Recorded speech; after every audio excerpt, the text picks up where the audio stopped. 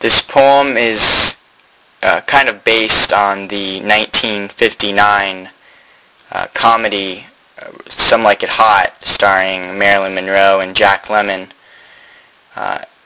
It's called Some Like It Hot.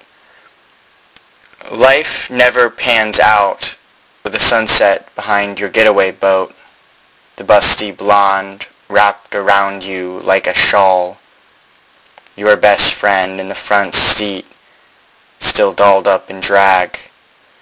Your life lacks that certain movie touch, the music, the framing, the punchline.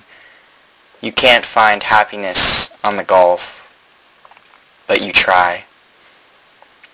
There are a few good months, wine-filled and lethargic, until the storms arrive. The girl becomes bored or hurt like a few of the others. The best friend jumps ship and becomes food for the sharks. She follows after him. Then what? You're stuck floating on the interminable sea with another summer millionaire. The end flashed on the screen long ago.